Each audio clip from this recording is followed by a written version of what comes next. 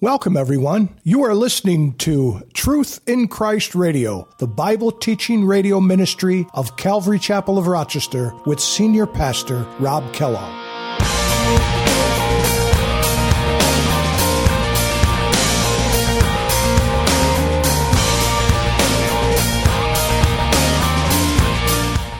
As children of God, God has given us His Spirit. And He's even given us the very faith to believe Him. And notice that it's the glory of God. He's the Lord of glory. This kind of puts it all into context of who it is that we're speaking about. The Lord of glory, the Lord of all things. It's not only a descriptor, but it's also a word of accountability for us. He is the Lord of glory. But notice whose faith it is. It's not our own, is it? It says, the faith of our Lord Jesus Christ. That faith belongs to God, and God is the one who gives it to us. Did you know that your faith is a gift from God? How amazing is your love? How can I keep from shouting your name? I know I am loved by the King, and it makes my heart want to sing.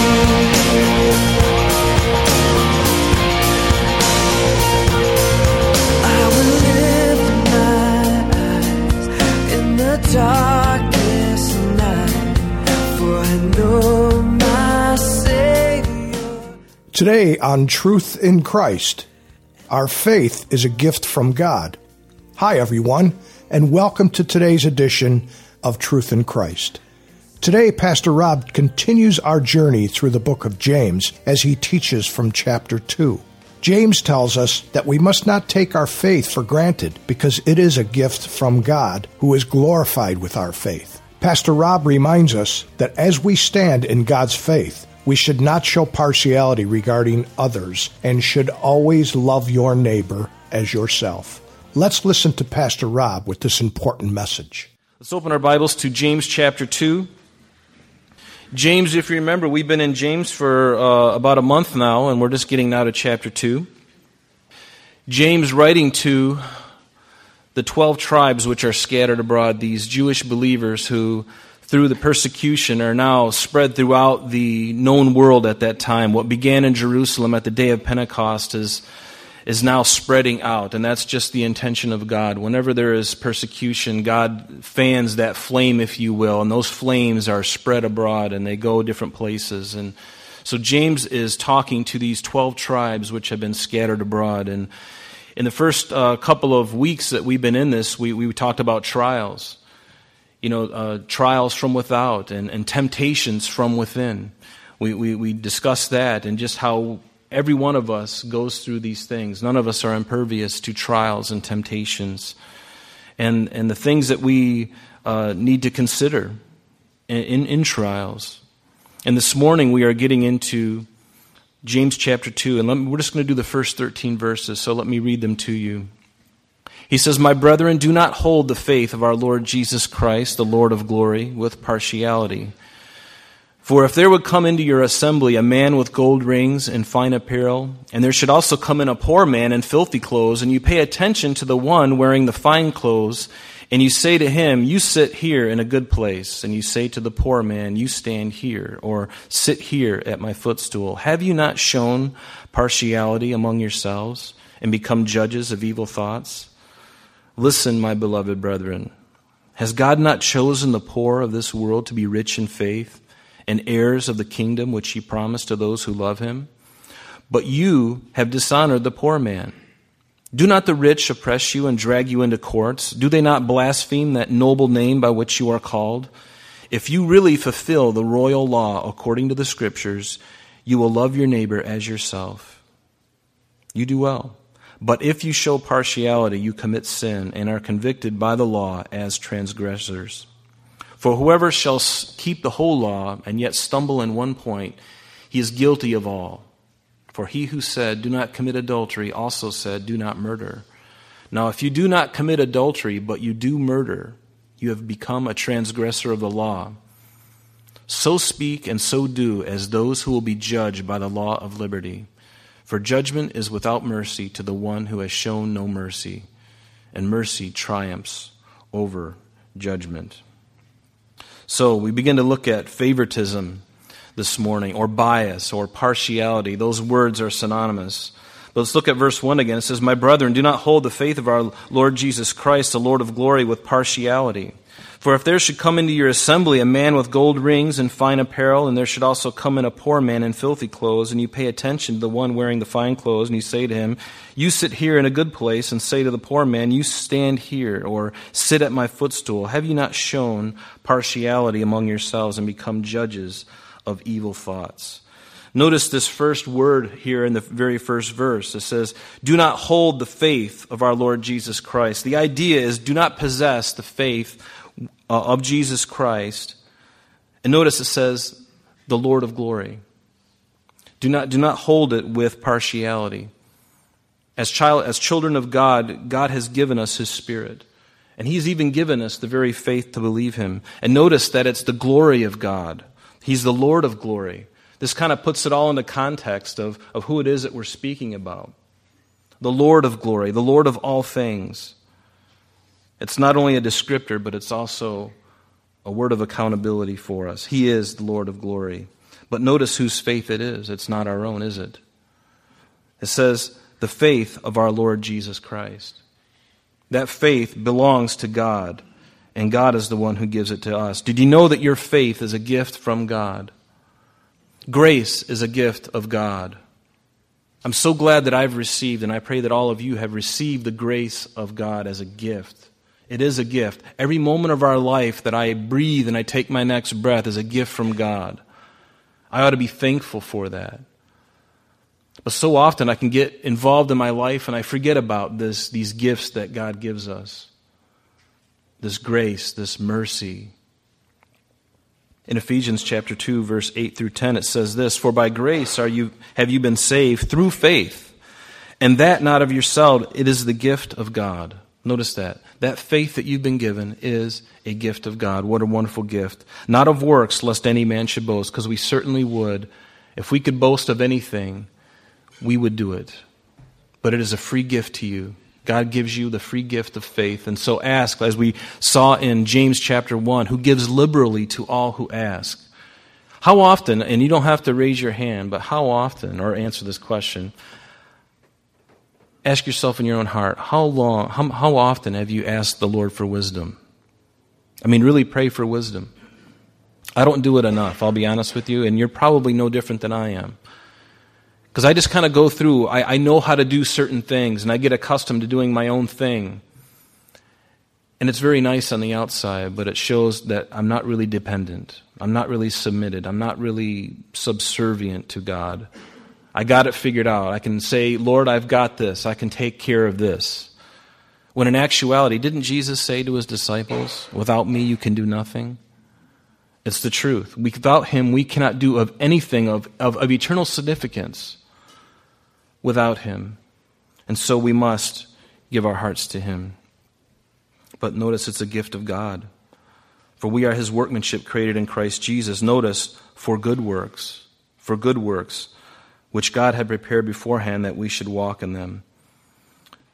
See, showing partiality as our topic for today partiality is not a good work. It's actually an evil work. When we show partiality to someone, we are basically giving ourselves we're giving into our own heart's attitudes. In fact, the word partiality means this. It's respecter of persons. Jesus said that He's not a respecter of persons. And in the original language, it actually has an interesting meaning. It says receiving of the face. When you approach somebody, we immediately size them up. We immediately look at them and we size them up. We have all kinds of things going through our minds by the way they dress, by the way they talk, by the way they hold themselves. We come to conclusions pretty quickly, and we make our judgments and we pigeonhole them. And even the context in which they are located. Even the context, and we'll look at that later. But this receiving of the face, you're looking at them, and it's not a good thing. We look at people and we just kind of size them up. And every one of us does it. And it doesn't require faith at all. It's just looking and being very natural, looking in the natural. But see, God wants to give us a different heart, a different vision, different eyes to see people as he sees them. There are 4 other times in the New Testament that this word partiality comes up, and we're only going to look at 2 of them. In Romans chapter 2, verse 6, it says, speaking of God, he says, who will render to each one according to his deeds? Eternal life to those who by patient continuance in doing good seek for glory, honor, and immortality. But to those who are self-seeking and do not obey the truth, but obey unrighteousness, indignation and wrath. Tribulation and anguish on every soul who does evil, on the Jew first and also of the Greek, but glory, honor, and peace to everyone who works what is good. Notice that. To the Jew first and also to the Greek. And here it is, verse 11. For there is no partiality with God. God does not look upon people and sees them as one being better than the other. He sees us all equal. That's why our Constitution, the founding fathers, these documents that we hold in our country, this is self-evident, that all are created equal. We all are. We are all created equal. And God sees us as children. In Ephesians chapter 6, beginning in verse 5, it says this, concerning slaves and masters. He says, bondservants, be obedient to those who are your masters according to the flesh, with fear and with trembling, in sincerity of heart as to Christ, not with eye service, as men pleasers, but as bondservants of Christ, doing the will of God from the heart, with good will doing service as to the Lord and not to men, knowing that whatever good anyone does, he will receive the same from the Lord, whether he is a slave or free. And you, masters, do the same things to them, giving up threatening, knowing that your own master also is in heaven. And here it is, and there is no partiality with him. So as God is not partial, we also ought not to be partial with one another. And we don't always like the idea of a slave and a slave owner, because in our country, in the 18th and 19th century, there's just been this awful thing about slavery, and it's horrible. It's a really bad thing. But back at this time, what would happen is if I owed somebody something and I was not able to pay the debt, I would go to that man and say, I can't pay the debt, but what I can do is I can serve in your fields. I can do whatever you want me to do to pay off that debt. And really, that's what we do today. The Bible says in Proverbs, it says, the rich rules over the poor, and the borrower is servant to the lender.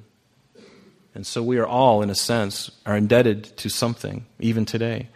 We are servants to those who our mortgage belongs to, the banks. What would happen if one day, and again, I'm not condoning this kind of idea, but do you realize that if the bank was to say, we really don't need your money, it's no good to us anymore, but what we do need for people to pick up around the grounds of the banks and stuff like that, we need you guys to help out in these projects. And then and that's how you're going to pay off the debt. That's how you're going to help pay off your mortgage, your car loan. And we would be like, okay, I'd rather pay the money. Okay. And so God doesn't seem to have a problem with that. But masters, we have to be very kind and we have to be impartial.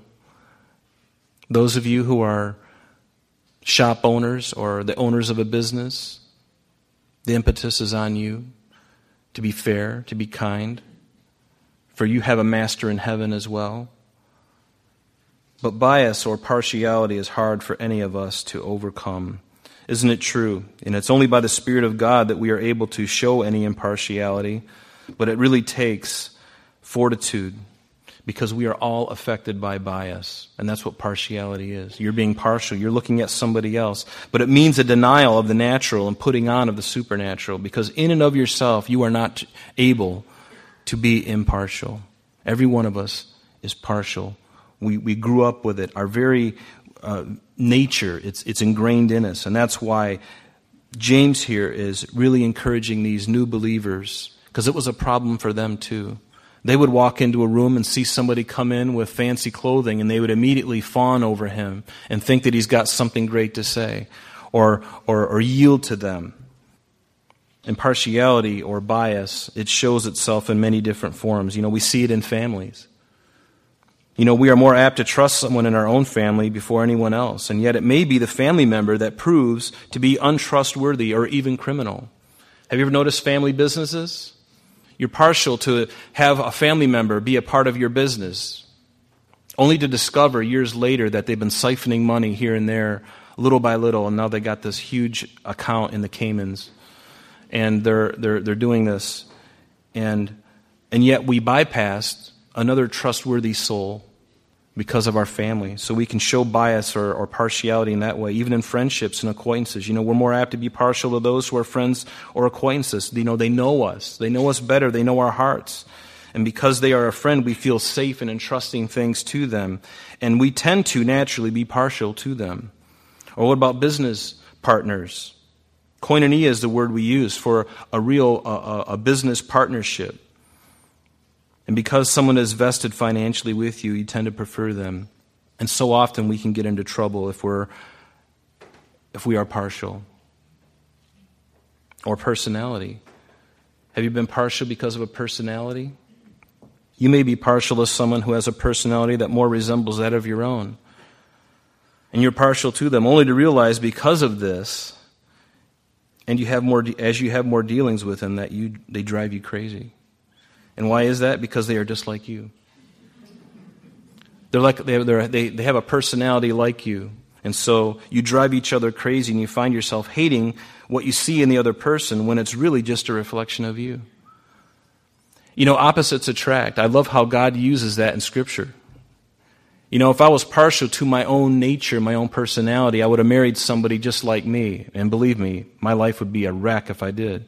But I'm so glad that God used someone who is completely different than I am. Have you noticed that in your own marriages? Opposites attract, and yet people try so hard to get a match, just like them. And then you find yourself in divorce court. Or you find yourself angry with each other. So we have to be careful that even our personality, that we don't let that get in the way. Or what about political bias? This is one that's really red hot today. In politics, why does everything seem to be partisan now? Our country's a mess because it seems that even things that are good and right to do are being ignored or attacked just because the other team, whoever that is doing it or suggesting it. And we've allowed our political views or our partiality in politics to divide us. So whatever your political view, remember that you are a Christian first. I don't want to talk about politics, especially up here. I don't even really care to talk about it at all because it's dividing people right now. We need to come together and love one another, and especially if you're a Christian, forget about all that stuff and let's focus on the main thing, regardless of what you hold to. But let Christ take you completely over, the very Spirit of God. And may all of our decisions in every area of our life, politically and personally and everything else, let that be the thing that guides you and directs you and that forms your character. Let Jesus form your character and gives you the right attitude towards certain views, certain issues in our culture. And let's just forget about all the other stuff. Amen? It's a problem. It's a problem. And be aware of double standards. They're all over the place. What's good for one is not good for the other. So we have to be careful of that. So in all these things, there's been betrayals and problems. But like I said, as a child of God, we have to be led by the Spirit of God and use wisdom. So we need to be careful that we don't judge a book by its cover. That's actually the title of this morning's message. And if you would, turn with me to 1 Samuel chapter 16. This is a passage that we know very well. And here we see partiality because of age and occupation, at the very least. We're going to look at the very first 13 verses. 1 Samuel chapter 16 says in verse 1, "Now the Lord said to Samuel, 'How long will you mourn for Saul, seeing I have rejected him from reigning over Israel? Fill your horn with oil and go. I am sending you to Jesse the Bethlehemite, for I have provided myself a king among his sons.' And Samuel said, 'How can I go? If Saul hears it, he'll kill me.' But the Lord says, 'Take a heifer with you and say, I have come to sacrifice to the Lord. And then invite Jesse to the sacrifice, and I will show you what you shall do. You shall anoint for me the one I name to you. So Samuel did what the Lord said, and he went to Bethlehem. And the elders of the town trembled at his coming, because when a prophet comes to your town, it wasn't usually a good thing. And yet, so Samuel understands this. And so the people in the town will say, do you come peaceably? And he said, peaceably. And he says, I've come to sacrifice to the Lord, verse 5. Sanctify yourselves and come with me to the sacrifice. So then he consecrated Jesse and his sons, and he invited them to the sacrifice. And so it was, verse 6, when they came, that he looked on Eliab. This is the eldest son of Jesse. He looked at Eliab and said, surely the Lord's anointed is before him.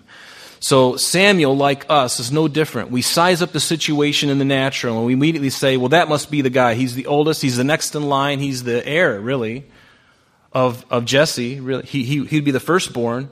So it must be him. He's tall, handsome. It's got to be him.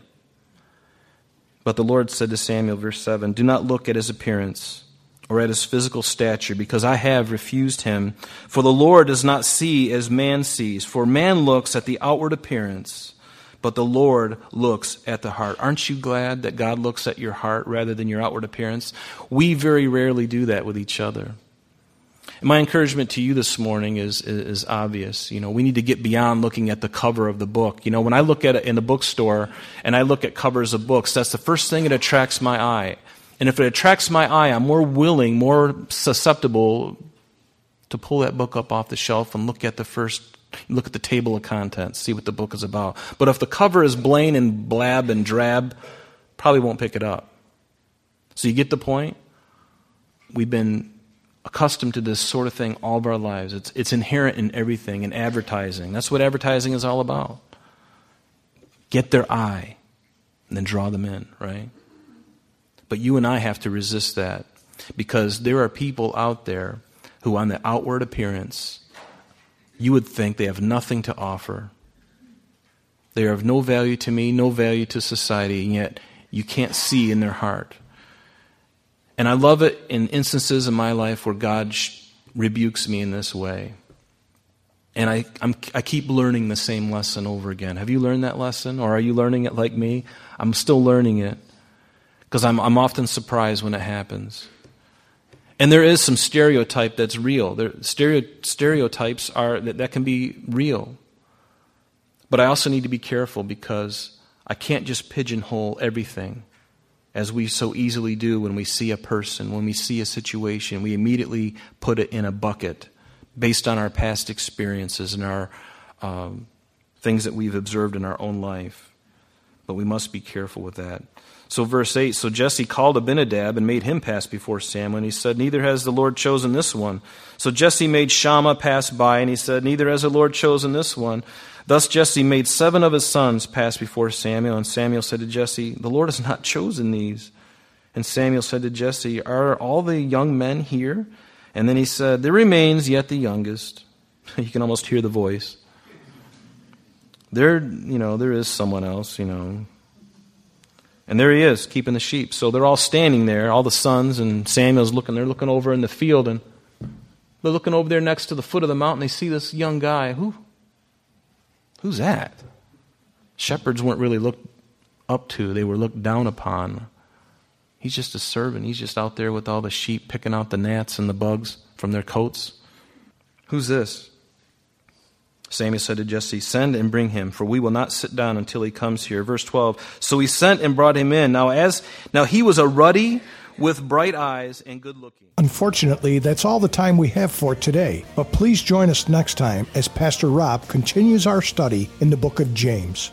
Calvary Chapel of Rochester is located at 2503 Browncroft Boulevard, Rochester, New York, 14625. You can reach us at our church office between 9 a.m. and 4 p.m. Monday through Friday at area code 585-586-3140. If you would like to have an audio CD of today's message mailed to you in its unedited form, simply mention today's date when contacting our church office for ordering details. And that number again is 585-586-3140. You can also contact us via the web by logging on to www.calvaryrochester.com. There you will be able to access a number of useful things, such as information concerning our beliefs, ministry and contact information, our location and service times, and much more. You can even download the radio or sanctuary messages in MP3 format free of charge from the resources link. You can also listen to these messages on your mobile device by going to Calvary Chapel of Rochester on Google Play or Apple Podcast. We're so glad that you could join us today, and if there is any way that we can bless you in your walk with Jesus Christ, please don't hesitate to call our church office. Remember, Jesus said, "I am the way, the truth, and the life, and for this cause I have come into the world, that I should bear witness unto the truth. Everyone who is of the truth hears my voice." May God bless you in abundance today as you walk with Him. And until this same time tomorrow, this has been Truth in Christ.